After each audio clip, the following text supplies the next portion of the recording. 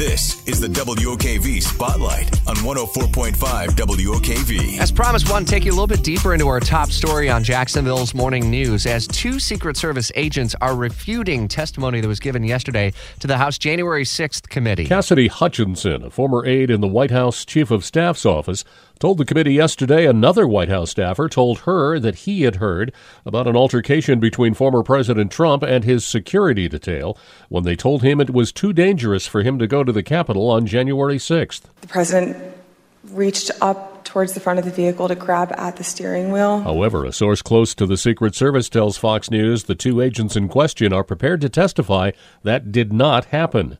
It's not clear if the January 6th committee will ask the Secret Service agents to testify. Jack Callahan, Fox News. And had thrown his lunch against the wall.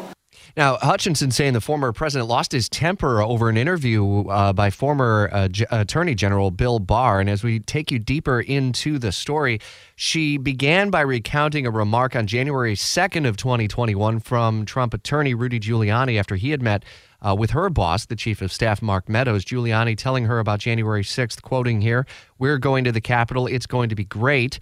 She went back to Meadows, who acknowledged things might get real bad on January 6th. And for days, Trump had been talking about going to the Capitol for the electoral vote count. And on the morning of January 6th, the White House counsel, Pat Cipollone, again pleaded with Mark Meadows to stop it, saying, "We're going to get charged with every crime imaginable," as she quoted Cipollone saying. One other note, later that morning, Hutchinson was with Trump during his speech at the rally on the Ellipse. While waiting to begin his remarks, the Secret Service told Trump that many in his crowd were armed, which might have explained why so many had.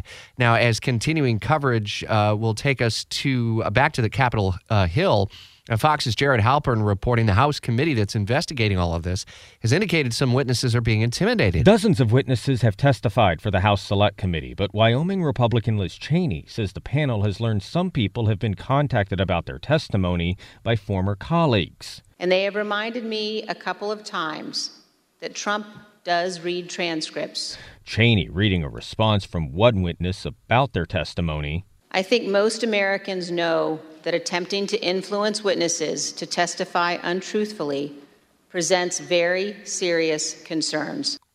And Trump, on his social media platform, denied much of what Hutchinson said.